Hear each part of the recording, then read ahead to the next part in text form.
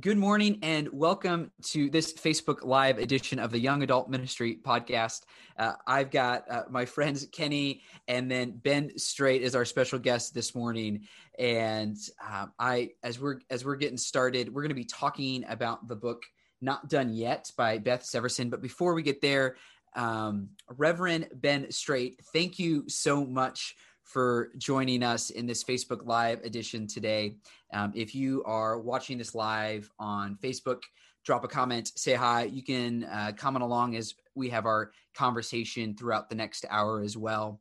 And we'll incorporate that into our conversation. But Ben, I want to thank you for joining us for your time on any given week, but especially this week, because within days, if not hours, your life is going to dramatically change, right? Yeah, absolutely. For those who don't know, my wife Ashley is due this week with our first child, so our daughter. So we're excited about that, and yeah, it's a pretty crazy time right now. That's going to be awesome, man. Any advice anybody has given you up to this point is completely moot. You are individual, unique people, and so will be your child. And listen to the people kindly and receive all of the gifts that they give you so that they'll give you more, but their advice probably isn't going to work. Be advised. Okay, well, congrats. So should I take that advice too, or should I ignore that as well? That's a good question. No, that's really exciting. Also, as you're talking, I just realized I'm reminded of just how amazing of a setup you have for podcasts with your microphone, because your voice is crystal clear compared to Kenny's and I's. Thank you. Kenny's voice still sounds good, but your microphone's really nice, Ben. Yeah, I actually get self-conscious because it picks up everything. So whenever I edit our podcast, it just drives me nuts listening to myself because it's annoying. Anyways. Well, yeah. So, let us get to know you a little bit better. You're having a little daughter this week, mm-hmm. and tell us about yourself, your wife, where you guys are geographically in ministry, kind of the thumbnail sketch of who Ben Strait is. Yeah. So we live in Southeast Michigan in Ypsilanti, which is by Ann Arbor, Detroit area. And I'm the director of what's called Common Ground Ministry. It's a young adult ministry. I've been doing that for the past year and a half. So just in time for COVID, which has been a pretty interesting experience, not just starting a new ministry, but starting a new ministry in a brand new season of life for a lot of people. But I've been a licensed minister for the past 12 years. I served as a lead pastor. I've also served as an associate. Now I'm a young adult ministry director. I also co-host a podcast with a good friend of mine, Jordan. Actually, Jeremy, we had you as a guest on a while back. Unfortunately, Jordan couldn't be a part of that conversation, but we discuss various topics that are of interest to young adults, but also ourselves. I'll do a shameless plug. It's called the PB&J podcast. If you YouTube search it, we're the one with the black and white logo, because there's several other podcasts with the same name. But as far as working with like young adults specifically, like besides what I do now, I've sort of been doing that on and off over the years. So when I was at school at Olivet Nazarene University, which is where Jeremy and I met, and we were part of the same preaching program. So there were several students who would go out and travel, and I was a leader in that program, along with Jeremy. I believe you were a leader also, right? I mean, it's that far back. I can't remember exactly. Yeah. Well, we saw you as a leader at least. Yeah, if I remember right, it was because we were all grad students, and so I helped out more, but I don't know if I had any actual authority. That was the rest of y'all and Jake that had all the actual authority. Oh, well, I just showed up for the free food. Well, thank you. That's a good reason to show up for sure. So yeah, like I've been working with young adults on and off over the years. I was also a teaching assistant while I was there. So so even though I'm doing young adult ministry now, it's something that I've had, on and off some experience with. So, and I'm a young adult myself, so that factors in a little bit, I imagine. But so that's sort of where we're at geographically, where we're at ministry wise, and a little bit more background there. Ben, how many years are you clocking in at here? In terms of How old are you? Sorry, Oh. English. I remember the normal way to Sorry. say No, it's good. I'm 33. 33. That's Mhm. like three 11-year-olds. Yeah, it is. It's weird. It's like once I hit like 25, I like forgot how old I was every year. Like I had to really think about it. Then I hit 30, and I remembered that one. I remembered I was 30 for a couple years because I kept confusing it when I was 31. And even now, like I still have to think about like how. Actually, wait. Ben, I'm 33. I'm 33. They need to stop because I'm like four 11-year-olds, Oh, and you're making me feel like I'm more than four 11-year-olds. sorry. Because I didn't yeah, mean to. imagine if you and I led a middle school small group together. Just imagine what that would be like. Okay, let's move on. Yeah, we can move on. Yeah, no, I thinking about our back in our college days, Ben. I thinking of our meetings for the preaching ambassador program and our weekly meetings. There was the breakfast pizzas that we would sometimes get. Yes. From a gas station, if I remember right. I never knew where they were from, but yeah. It was, I forget the name of it. I think it's one of those like pizza places that's always connected to a gas station. But it was breakfast pizzas with like the gravy and like eggs. It was one of my favorite things.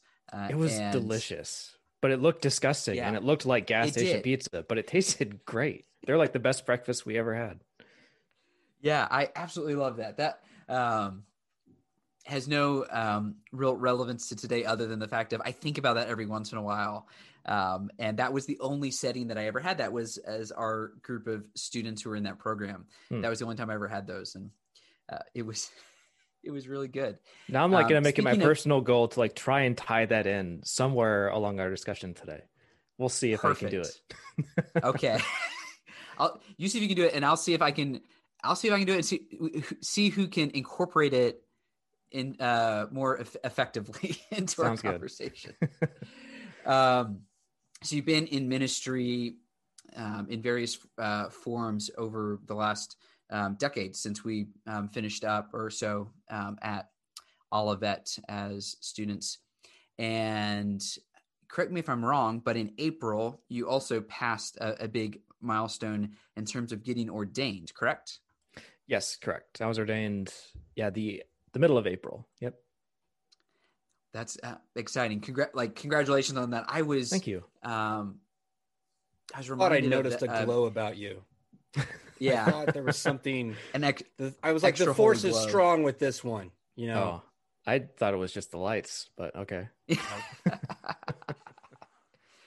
Are within the Church of the Nazarene on a normal year, each district kind of states or parts of states have our annual gathering called District Assembly, which is where you would have gotten ordained in April. We just had our district assembly this last weekend and had an ordination service catching up for ordinands who were approved last year and this year. So we had, I think it was 22 ordinands.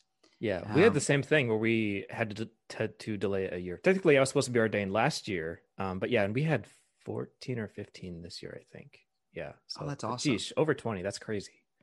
Yeah, it was our local church got asked to provide extra altars because they were still conscious. You know, it was a little, I don't know how it was for you, but it was a little bit different. Normally all of the ordained elders or ordained clergy would go up and kind of circle around everybody. And we weren't able to do that. So they had a row of altars on the stage. I think it was 6 or 7 long, and they would have an individual or a couple, and they would kneel down. They'd be prayed over by our church leaders, general superintendent, district superintendent.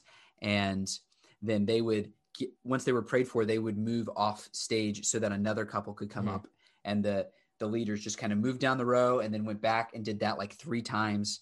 And it was really awesome. It was the first one that I've gotten to go to since I got ordained. And I don't know if maybe you guys have experienced this. For me, it was like going to a wedding the first time after my own wedding, where all of a sudden it just was more special. Mm-hmm. I was reminded of the commitment that I had made, and that it was a similar thing. So they, seeing people that I'm really good friends with, people of various ages, from several years younger than me to some that were in their 60s or 70s that were getting ordained as they were completing that call to ministry. And it was really special. One of my favorite moments was, so in lieu of having all the ordained elders up and deacons up around everybody praying, we were just invited for just the ordained people in the room to put a hand out towards the stage to be praying over them. And my 4-year-old son was in the room standing next to one of my friends, who's a pastor, Tim Gaines, and a friend of mine got some photos of Zane mimicking him. So he stood up and started putting his hand out towards stage, praying, not understanding the intent that it only be, the ordained pastors in the room, but just him mimicking him. It was a cool thing to be able to see. But all that to say, congratulations on getting ordained. It's a really special thing, and especially after the last year and a half that we've gone through. But knowing that to be ordained in the Church of the Nazarene is a several year long endeavor. So yes. Congratulations on crossing that line in your journey in ministry. Thank you. I appreciate that. Yeah. How's it feel to be ordained? Does it feel different? Yes and no. I mean, it's hard to say because this whole last year everything's just been different. So I guess it does feel different because it feels like everything else, which is all different. That's a good way of putting it. Yeah. Now, was your ordination service like limited in terms of people able to be in the room at all? Yeah, it was. Each person could only invite a certain number from their family to be there, or a certain number of guests. And we did a similar thing to you where we alternated the altars. So when someone went up, so we did that. It was interesting. I was a bit bummed because normally we have like a choir of all the ordinands and then they do a song. We didn't do that this year. We also usually have a get together after the service where you can meet the ordinands and have some snacks and stuff. We didn't do that, which as an introvert, I wasn't too upset about that one.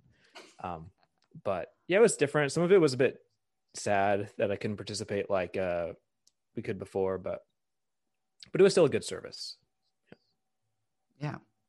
That's awesome. And I'll make a plug one more time, as you were talking in your bio, of the PB&J podcast, and on YouTube, I know it's at least on Apple Podcasts. I think it's on all major platforms, right? I know that I subscribe to it on Apple. I've tried to get it on all major platforms. Some are more complicated than others, but yeah. Yep. And you can also find it by going to our ministry website, commongroundmi.org. It's not common grounds. It's not coffee, just common ground, singular, commongroundmi.org. Awesome. And we'll make sure that we put that in for the podcast version of this, that we put that in the notes, but I would highly encourage those of you checking it out live or listening to this later that you check out the podcast, check out the website, and see what Ben, the various ways that you're engaged in ministry, Ben. And that's part of the reason that we we're excited to be able to have you on for this Facebook Live edition of our conversations. For those of you following along who are not familiar, we're currently going through the book Not Done Yet, Reaching and Keeping Unchurched Emerging Adults by Beth Severson. And we, the normal Yamcasters, Kenny, Chris, and I are doing episodes talking about that amongst other things. And then every month as well, inviting in a friend like you, Ben, to talk about it as well, to be able to expand the discussion. And as there's several of us reading through this book together or rereading it, to be able to bring as many voices as possible to discuss this book and young adult ministry or emerging adult ministry, bringing as many voices as possible. So Ben, the invitation for you today was for us to talk about chapter 2 as we're just starting into the book. But correct me if I'm wrong, I think you've actually read the whole book already, right? Mm-hmm. Yeah. And there's you have a PB&J podcast episode about it? Not yet. So one of the things I do for those listening, is I do reviews of young adult material, which not right now is just books. This is on the list, but I haven't done it yet. Okay. I was going to plug that as well for further resource, but so it's forthcoming. TBD. Yeah. Okay. Awesome. Well, if you make sure you subscribe to his to the YouTube channel podcast, then you'll see it when it comes down the pike. But before we jump into chapter 2, having read it, Ben, can you just give a little bit of your thought on the book as a whole, being someone engaged in emerging adult ministry? Yeah. I mean, I think it's a good book. Certainly. It's a good reflection on how to reach unchurched people, which is different than a lot of the young adult material that's out there. For example, Sustainable Young Adult Ministry, which is another book. I did review that one. I know you guys have talked about that. That one seemed more geared towards what do we do with young adults who are already sort of a part of the church or who have some history with church. This one is very focused on what do we do with young adults who are not churched at all. Either they left the church a long time ago or they've never had any experience with church, and how do we address it? So I found that to be very helpful. There are some things like I would disagree with, but part of that's just because of how she did her studies, because her focus was very narrow in terms of the churches she looked at, and that's not a negative thing. That's just something I observed. Like she was much more focused on her denomination, and so the churches she looked at were from the Evangelical Covenant Church, I believe is what it's called. So I'm pretty sure that's where her focus was in sort of evaluating what their churches were doing, what was working and what wasn't. So something to keep in mind when you read it, that's sort of the scope of it. So, because some of her opinions, I was like, yeah, this seems more formed by her denominational outlook on things and how they would approach it versus how another denomination might approach it. But again, not a negative, just something that I had to keep in mind too. Sometimes I'm like, so, but it's worth the read for sure. Yeah, I think that's a good point, though, of understanding where she's coming from in terms of the research that she uses as the backbone of the book.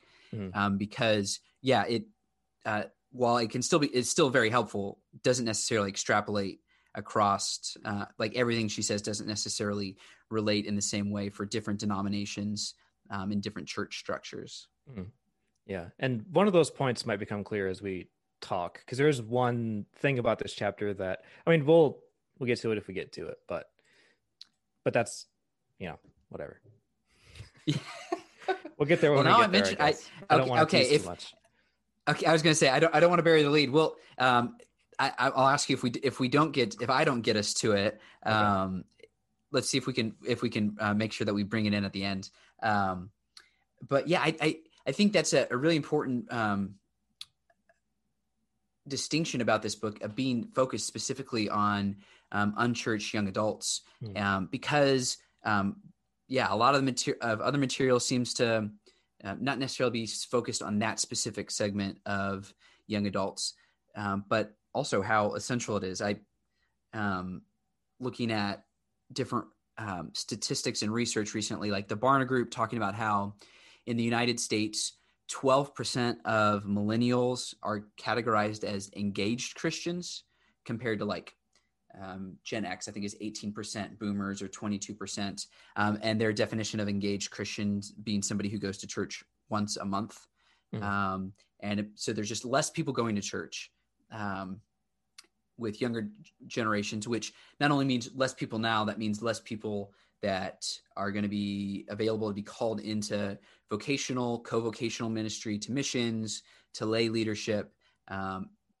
There's the stats from the Fuller Institute that 50% of high schoolers who are in a youth group leave church within a few years after graduating, I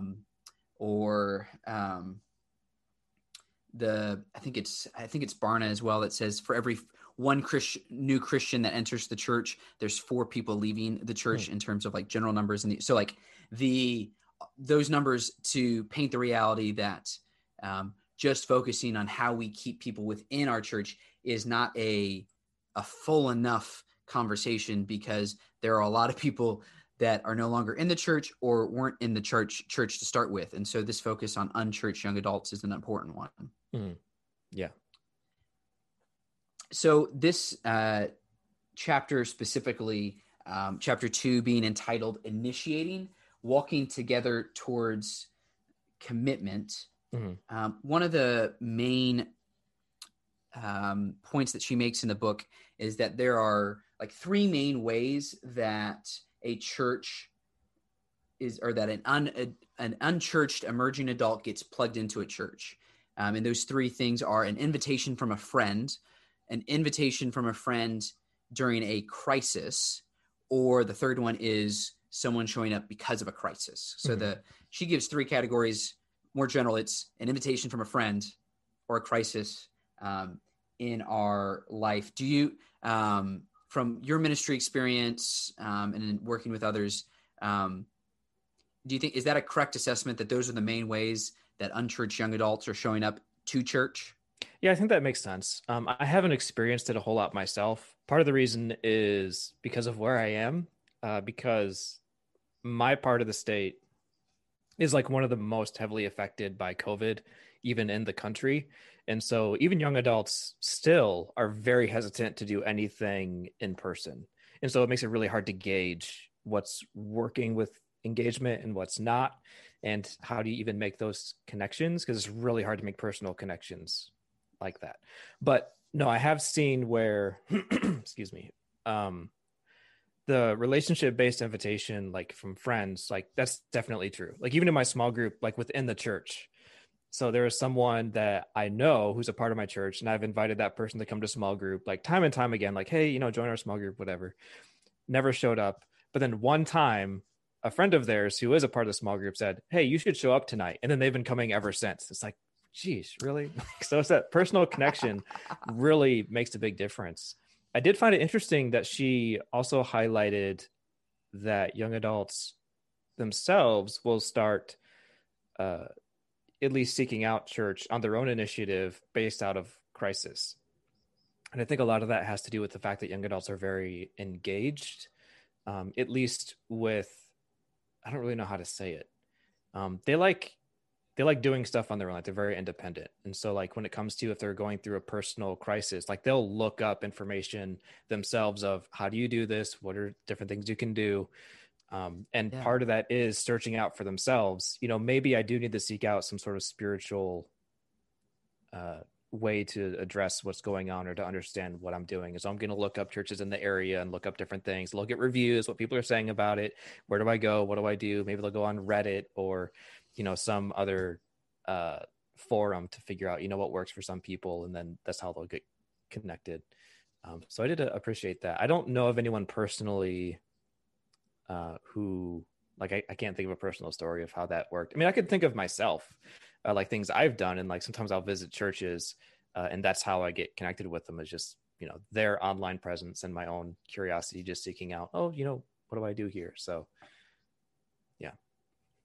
Yeah. And that's one of the important reasons why having, it's essential for church to have a quality online presence. Not that it needs to be big and extravagant, but having enough information, having enough information on a website, a Facebook page where people can tell, okay, this church is still meeting, and I can tell what time they show up, and being able to know what what am I walking into? The same thing as if you were looking up online for a restaurant or a special event, where it's just so common for people our age and younger to be able to know what we're walking into by doing all the research online.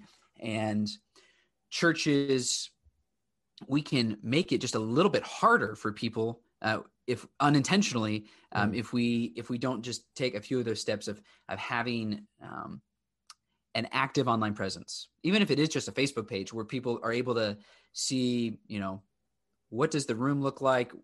When should I show up? What are expectations? Can I bring a coffee? Is there coffee there? Is the coffee good there? Essentials. It's surprising to me how many churches don't even have that. Because one of the things I've been trying to do is, make connection with churches and get out, share the vision of like our our ministry. And it's incredible how many churches just, I can't find any information on them. Like, I don't even know if they really exist except on paper because like they're not on Facebook. They have no website. Yeah. Like the only thing I can find out about them is their location on Google Maps. And that's pretty much it. So I don't know what that's about. Yeah. And I mean, there's different cultural contexts, but I think that that's more and more an essential way, not to, do it in order to be attractive, but to be able, like, to be able to be found. Yeah. Just to have presence, at least, like, just be present there. And with as much time as people are spending online of all generations, having some kind of presence, I think is important. So talking about that part of technology in terms of churches, do you think that we as local churches or local churches that you've seen, that we do a good job of accounting for the fact that for people who are unchurched, if assuming that this research is accurate, and I would say from what I've seen in ministry and some of the stuff you just shared, that it seems like it would be accurate that relational invitations and crisis are two of the main ways that people show up. Are our local churches set up in a way that we're ready to receive those people well, in your opinion? Geez, that's a good question. Let me try to say that question more clearly. While you think on that, because I didn't like the way that I just said that. It was not the most clear way. If it's true that for unchurched people, relational invitations and crisis are the main ways that they show up at church, then it's important for churches to be ready for people in those two seasons of life. Do you think that an average local church is set up to receive somebody who shows up with friends or somebody who shows up in a crisis?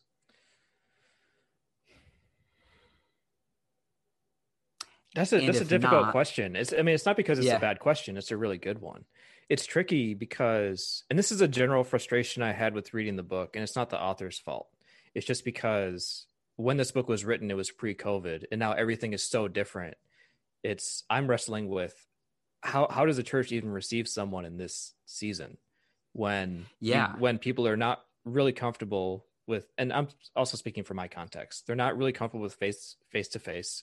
They're certainly not comfortable with like anything physical, like shaking hands, anything like that. And when they do go into churches, they're not sitting close to anyone.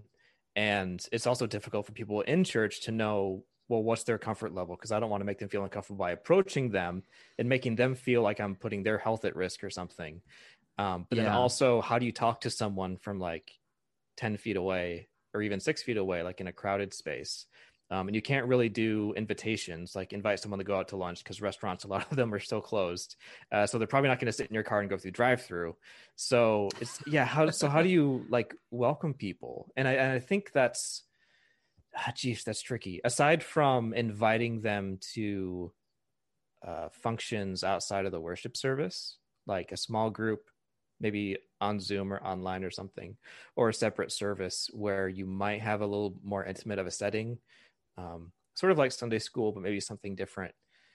And I think that sort of speaks to a question a lot of churches are asking right now anyways, which is, well, how do you do that? What does that look like in this climate? So as far as, are we ready to receive people? It's tricky because we're still trying to figure out, how do we even do that with the people who are already a part of our church? How do we even help them still feel welcomed and still feel like this is a community of people and not just an audience, essentially, where there's no real interaction between individuals? So that's the struggle of a question. That's a really good point. And I'm reminded of, across the US, there are different realities. Where I am in Nashville, Tennessee, there's not really any restrictions anymore. Jealous. that are dictated by the government. There's still, advice, everybody's still the social distancing thing. It's that is a tricky thing. I've seen in a number of scenarios where it's either people have 6 feet has gone completely out the window, or for others, it's, are you comfortable being a little bit closer so that I can actually hear you? Am I it's also just like, comfort level in terms of like medical stuff, but also just comfort level where I haven't spent that much time in the last year and a half close to other people, like outside of my own family, physically being, within a normal, like, I don't know, like 3 feet away from somebody. So as it is the way you put it, I think is good. It is an important question. How do we do that right now? Knowing that we're not fully out of the pandemic, we're in a much better place than we were 6 months ago, 12 months ago. Hopefully kind of at the end of the beginning, at the beginning of the end of this time. But as stuff begins to reopen, I had a conversation with a pastor recently, and he said, like, how do we get young adults connected in our church if we don't already have some? If we have a couple show up and we've had this happen, like, how do we get them connected? If they're not showing up with somebody and we don't, have enough young adults to already have some type of group or people we can connect them to, which is another hard question. But I think, pulling from what you just said, that it's the relationship thing, like you said, if it's something over Zoom, doing small group, it's the relationships, it's the walking through life together parts of it, which have been really hard in a pandemic, because that requires spending a lot of time with each other in close proximity. One of the best ways to do that is over, a meal, and shared meals have been harder to come by. So maybe thinking ahead to, as stuff begins to reopen, do you have a thought on like one or two things that a local church should consider doing to help kind of recover in terms of like getting momentum again with ministry to young adults? Yeah, so I apologize. I probably came across a lot more dismissive of the question originally than I intended, but part of me was just thinking more of my context. But yes, that was perfect. So yeah, I do think there's some things churches can do. One, certainly, welcoming people who are, visitors in the church, and all in an individual. And I feel like that really needs to change for churches that have that mentality and recognize, maybe the church should be supportive of the work that individuals do in the community, and recognize that and encourage that. And also like help feed ideas and, help people understand, how do you do that? Like that was something I would have appreciated growing up. Like when we talk about witnessing or evangelism, like I didn't really understand what that meant. And it just sort of felt like the leaders in the church assumed I knew what that meant. Like, how do you build personal relationships with non-Christians in a way that could draw them to the faith? Like I had no idea. And some of the ideas that were presented seemed sort of outdated to me, like the idea of personal evangelism. So those are ways I think that churches can definitely help their people, but also, by extension, help people who are unchurched feel more comfortable when the church recognizes, there are things that happen outside of our organized functions that we should probably be more intentional about cooperating with. Yeah. And the idea that you had of having something available that kind of explains the purpose of some of the parts of the service is, I think, a really, really great idea of reaching the goal of how do we remove as many obstacles and provide as many opportunities as possible for people to be able to draw closer in relationship with Jesus, or to just be able to understand more of what's going on. Because part of in my opinion, the beauty of the church is that there are some very unique things that we do, but they can completely not be obstacles in terms of like a stumbling block, but obstacles in terms of like, well, I'm going to tune out because I don't understand what we're doing or why everyone knows what to say. You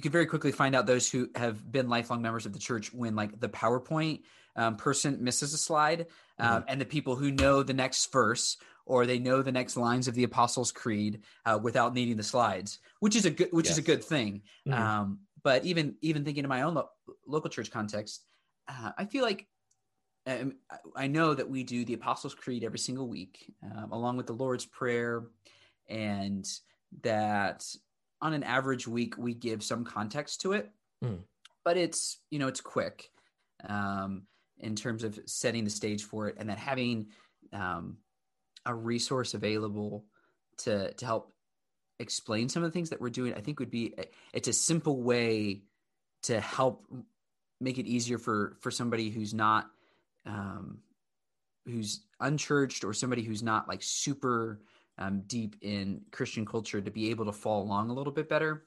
And another point that you made that I think is really important is that how we define, you said, like, how do we explain what goes on in the church, and then also what the church is. And I think we've seen a big dichotomy between two general definitions of church that maybe are like subconscious. But if church is what I do on Sundays or what I do when I go to the building, then we had to cancel church for a good part of the last year. But if church is, I'll get real theologically wordy here for a second, but if church is the people of God engaging in the mission of God, in all of the creation of God to the glory of God, then the church never stopped. Like if church is if church is the people, the little kind of kids rhymes that we had growing up in kids Sunday school. But if church is followers of Christ gathering together in worship, in discipleship, and in service, then the church never closed this last year. And for those who it's in an event in a location, it's been a little bit harder. It's been hard on everybody. But I think your point is an important one, where if we're a little bit less geographically located in our understanding of church, then not only does that have given us freedom to try to find creative ways to engage in God's mission in the last year, but that also means that we can be more open-handed with like a lunch budget, where it's like, hey, like this is all God's work. Like getting lunch with somebody afterwards is maybe just as, if not important, than them going to a Sunday school class the first week that they come. That being said, Sunday school classes, small groups, when healthy, are some of the most vibrant parts of the church. But I just wanted to kind of like double click on those two things that you said that I think are really important for any local church to consider in terms of resources to help unchristians, but then also defining what is church for those who are already a part of the congregation. And as I was talking, the one and only Kenny Wade jumped back in from let his camera come back on. Is my camera on? Was I? Yeah. Oh, okay. I got a nursery rhyme for you guys. Okay.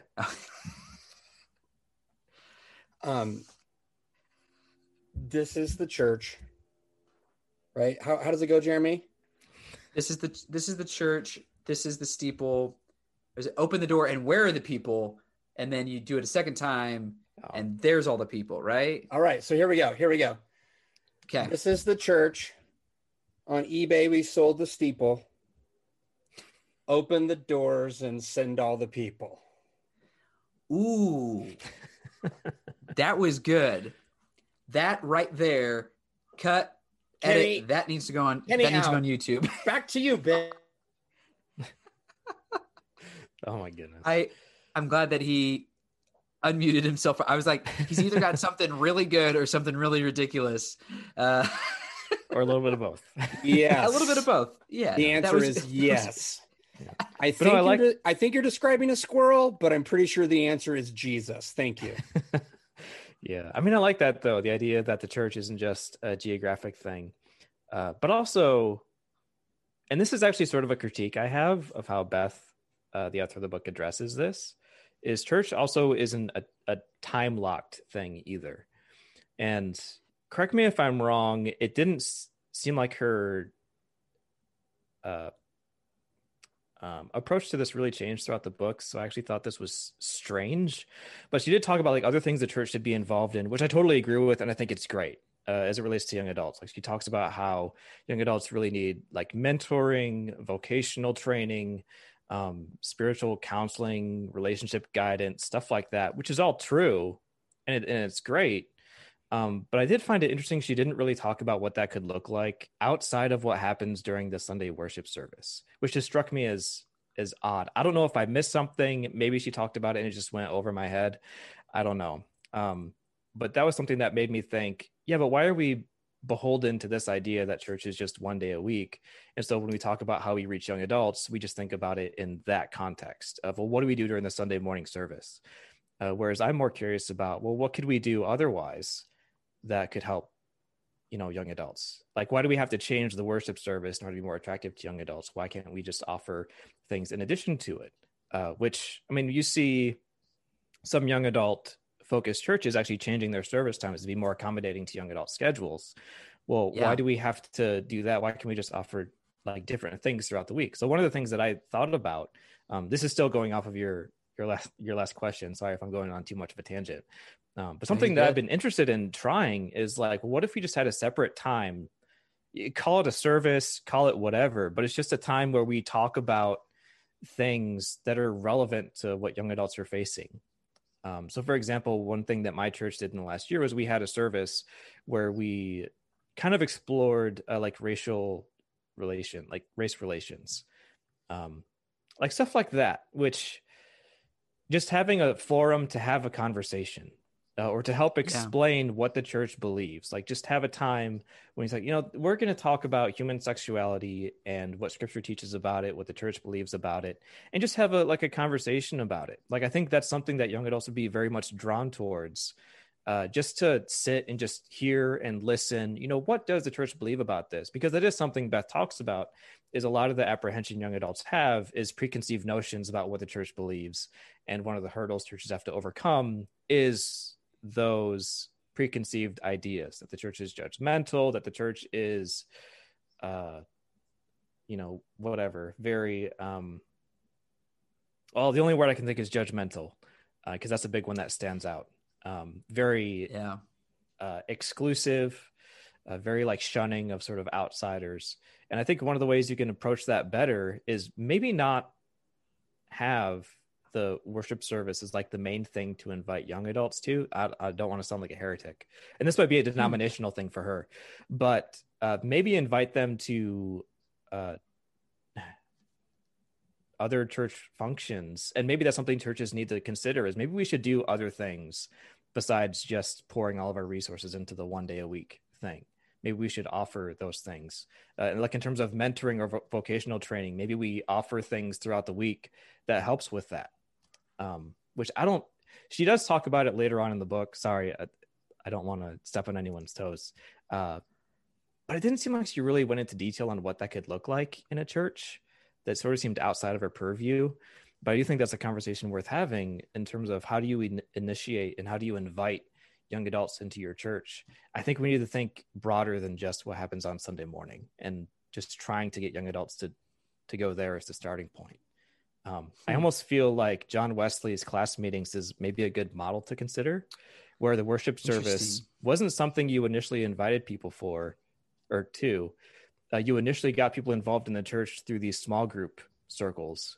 And then by extension, they would go to the worship service because they were curious, or they wanted to be more involved, or they wanted to grow in their relationship with Christ. So they went there, but that's not where it started. It started in these, other class meetings. So that's just my thoughts on that. So Ben, I think you're right on, and I appreciate your analytical and kind critique. And you're right. She's coming from her place. I'm coming from my angle. Let me just share a couple of quick stories I've had with young adult leaders around USA Canada in less than the last week. One was with Canada's Central District Assembly NYI workshop on Saturday. And they're hungry for these types of conversations. And where do we start? And where do we begin? And what are we already doing? And I just really appreciate conversations with them. But Brad Siliker is Canada Atlantic District, and the Wesley bands that you were talking about. He's got a podcast that they do live on Tuesday nights called the Oxford Holy Club. And I'm not saying that's like for young adults or like, but it's him and some other pastor friends, and they're not all Nazarenes, and they're getting together and they like doing it, and it helps resource other people, and it's fun and it's light and it's got scripture, and it's just one of those other types of resources out there with people that are trying to experiment. Right. And then there's Jay, I'm going to mess up his last name, but Geisdorfer, and he's on the Philly district, and he's the young adult district, like pastor. He's on their NYI council and stuff. And there's a number of churches on their district that are doing some different things with young adults and various efforts and stuff, but it's contextual, isn't it? Like Beth offers her perspective and what she's experienced in their churches and what they're doing in their context, but what's going to work in Nashville or Michigan may or may not work in Idaho, or vice versa. But what Jay's doing is exactly what you were talking about, dude. They're doing like this AMA thing once a month, and they're getting young adults together. Some of them driving more than an hour from various churches on the district. So It's not trying to get young adults from one church to come to another church for a young adult thing and call it momentum, right? We're not stealing sheeple here. It's, hey, we're going to provide some food. If you want to come to this thing, come on, and whatever, we'll just talk, we'll just eat. And then they riff off of whatever comes up. And they have 3-4 hour conversations with these young adults that are driving for over an hour away. And so maybe that's going to work in my context. I listened to a podcast this morning about starting up young adult podcast ministry stuff. And I just thought some of that would probably work here and some of that wouldn't. So we got to get our ideas right. And then go, okay, contextually, how does this work? And I really think the difference is, are we doing it to young adults, for young adults, or with young adults? Which one guy I know named Jeremy, he talks about stuff like that sometimes. But anyway, I just really have a lot of respect for what you're saying, Ben. And I think it's right on the critique. I'm tracking with you, and the hard work, that purse gets dumped back in our lap of going, okay, what do we have to work with here? And how do we put it together in a way that's actually going to be helpful? Yeah. You got me excited. Sorry, I came out of the shadows. No, it's okay. I'll return to my corner now. It's all good. Yeah, no, thank you for that, Kenny. I think that's an important point, kind of building off what you said, Ben, of the importance of contextualizing some of this. And as we draw to the end of our conversation today, one last question that I want to ask Ben, and I think I wouldn't be asking it if I didn't think this. I think it's a really important one. Is this? You're talking about what I absolutely agree and love the idea of how can we imagine stuff beyond Sunday mornings?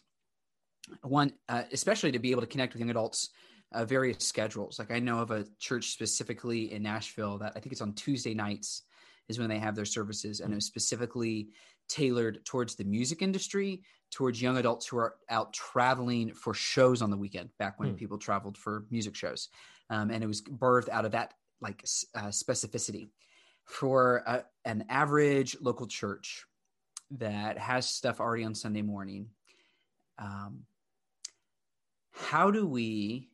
Do you have any thoughts on how do we attempt and think about, stuff on a Saturday night, stuff on a Thursday night, whether it's what we traditionally understand to be a service, or what you talked about of like a small group or a band, like a roundtable discussion about meaningful things, important things in life.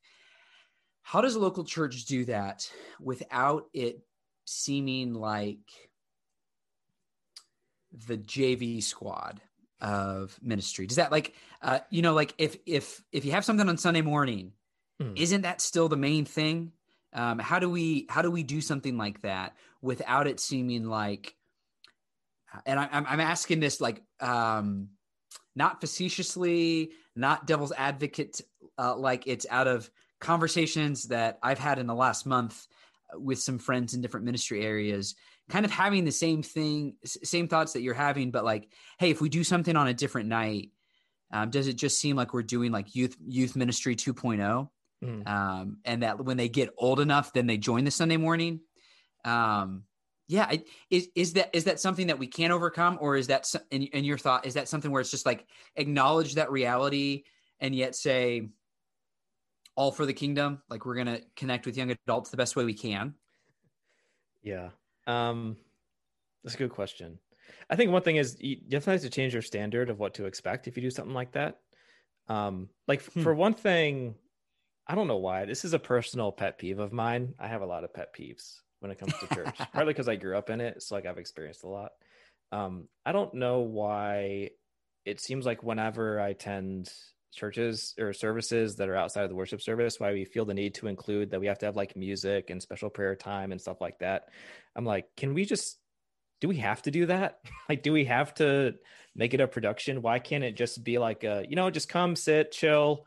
We're just going to hang out here and we're going to talk. I think sometimes we force things because we get so used to thinking of, well, if we're going to have a church service like thing, they have to meet these certain objectives. Like, well, you have to have music, and then you have to have an invocation, and you have to have a closing prayer. You have to have all these things. So I think changing that certainly. As far as the worship service, I mean, the worship service certainly is a unique thing, and I don't think it should be played around with too much. And this is sort of another critique I have of the book. I'm not trying to be mean towards Beth at all. These are just my reflections. One of the things, because again, it could be a denominational thing with their theology, but it seems like when she does talk about offering those conversations, making things more accessible, more comfortable for young adults, she only talks about it in terms of the worship service. And I'm very hesitant to do that. I'm like, I don't feel it's appropriate to, she doesn't use this phrase, but she kind of plays with the concept of dumbing down the worship service in order to make it more accessible. I'm like, I think we should be careful about tampering too much with what we do with the worship service, especially when it comes to like having conversations, sort of changing the direction I'm going with this. I have seen churches do that. And I think that's the misuse of the worship service too, of making the worship service the time to have these tough conversations, to talk about things that are more relevant to young adults. That just makes it seem like too much of a seminar type thing and not what the worship service is intended to do, which is to draw people into a deeper relationship with Christ, to leave all that stuff sort of at the door and to come into a place that transcends essentially. And that's why I'm an advocate for. I think we need other spaces to have those conversations because they are necessary. And something else too to keep in mind, I think, and this is something I've been wrestling with myself, is in having those tough conversations, or like the AMA that Kenny was talking about that his friend has. Yeah. Is I wonder if sometimes we feel pressured out of doing those because we feel like we have to have solid answers to questions and we have to have like finite positions established. So as it relates to like race relations, I know a lot of churches have shied away from doing that because that's a tough conversation, but also because I think it's even now it's tough to reach a definitive position on a topic like that. And so I feel like churches don't want to do that because it's like, well, like this is just it's just a hard conversation to have and we don't really know exactly what to say, so we're just not going to say anything. But the funny thing about young adults, correct me if I'm wrong, but it's that they seem much more interested in having the conversation than in getting an answer. Yeah. They're like, I mean, you don't have to give them like, this is the way to think, this is the right way to think. They're just more interested in hearing the different perspectives on a conversation. They're like, I mean, we can come to our own conclusions. And certainly if you have an answer, that's fine, but it's not necessary. And it's back to how do we define things? If we define faith as having all the right answers, then anything that's messy either needs to just be categorized black or white, in terms of what our answer is, like make it very clear, or we push it under the rug. When on the flip side, we can say, hey, actually, faith is a lifelong relationship journey with Jesus. And in that, you can have messy conversations, talk about things, work towards answers, but also be willing to say like, hey, we don't have all of the answer, but to help people ask better questions. I think that's a really good point. And I'll use that real quick to make a quick plug for my local church, Trevecca Community Church. We're literally going through a series. Yesterday was week 2 of a series called God Questions, where we polled the church for any questions that they had. Yesterday, the question was, is God in control? Next week, it's why does God let bad things happen to good people?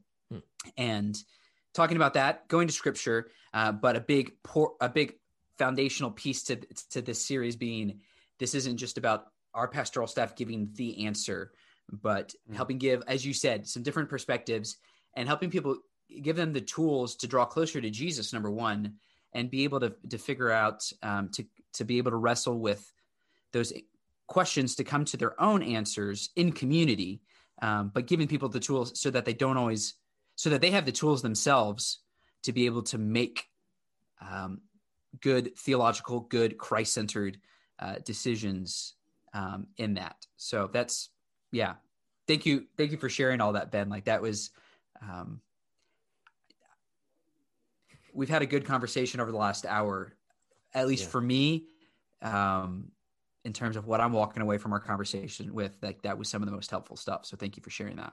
Oh yeah, my pleasure. Yeah. And I know I keep saying like I have critiques of the book, but I just want to clarify for people listening. I fully agree with the author's points in terms of what churches need to think about and consider with young adults. My critiques mostly lie with how she proposes they should be implemented. So I guess I would just make that distinction.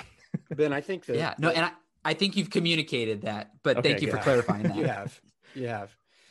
Ben, I think that the major problem you have is that I like you and I appreciate your heart. Uh-oh. And that we could probably inflict some authentic kingdom battle damage together if you don't ghost me. Okay. sounds that good. Definitely, I won't. That definitely sounded like more of a setup for a critique of you, Ben. Juke. Fine with me. Go for it. And then I think a friend request. Also, I've got, yeah, it was a live friend request. We don't, only Xers and boomers do things like that. And I also have podcast microphone envy, so we can swap notes. Okay. Sounds good. 2 final things as we wrap up, and then Ben, I'll give you the final word if there's anything else that you want to share, and you can plug your pluggables. But the 2 final things are, my wife has been watching on Facebook Live and commented to make sure that I say hi to you. Hi, Ritu. I know that the beauty of Nazarene College, where we all got to meet. Mm-hmm. But also, Ben, I want to thank you for your time today and for what you're doing on behalf of the church and the Kingdom of God there in Michigan, in Ypsilanti. Mm-hmm. Is that how you say it? Ypsilanti. Yeah. It's almost like the Y is not even there. Which part of Michigan is that in? Just real quick. Is like which, the bottom part of the thumb. Which hand do I do? Is it left or right you're supposed to hold up when you do Michiganders? This one. So the thumb's on the right. So where Ypsilanti is like around here. I live here. Okay. I live over here, just about right here. Mm-hmm. Just a boot. And Ben, do you have a final word that you'd like to share with us and those tuning in as well? Yeah. In relation to the book, or in relation to whatever, could be whatever. Whatever. Okay. Well, in relation to the book, I find it to be an interesting voice in the conversation. Because this was a point that I teased at the beginning, and it's a point I'll make now, is I find it very interesting. There's actually sort of 2 threads of a conversation developing when approaching young adult ministry. One of the directions is going more in line with like a contemporary movement of like, how do we approach worship and how do we approach church in a more contemporary style as a way of drawing young adults. But there's also a thread that's out there which is that young adults are also drawn to liturgy. And so like what you're talking about, Jeremy, like with your church, when the Apostles' Creed, doing the Lord's Prayer, stuff like that, young adults are also drawn to high church stuff, which is very not seeker friendly, but they're still drawn to it. And so I'm just curious to listen to these sides and see how they both play out. Maybe other people would be interested in that too. Or at least just interested to know, like, that is a conversation that's happening, which is, do we go the route of high church liturgy, or do we go the route of contemporary, more seeker friendly style church when it comes to young adults? So I just find that interesting. I have a follow-up. Maybe Ben and I just need to talk about it later, but I would have to deduce that the common denominator is going to be relationship for connectivity, right, Ben? Like, if those young adults connecting with that spectrum and polarized style, it's because they have relationship within those while they're connecting with a particular format that they find life-giving. It's certainly a main point of the cohesion in terms of what's going to get a young adult to really stick with it and really join the faith. Sort of the whole belong before you believe type thing. Oh, for sure. Definitely. Yeah. I'm going to have to call this guy Jeremy. Reverend Ben Strait, you can find him on socials, commongroundmi.org, and the PB&J podcast with his friend Jordan Britt as well. Ben, thank you so much for joining our conversation today. For those of you following live online and listening to this as a podcast, AKA, thank you so much for checking out Ritu. Yeah. Ritu is the person. That's all we need. Ritu. That is true. Thank you very much. Yeah. Thank you. And this is our Facebook Live version of the Young Adult Ministry podcast.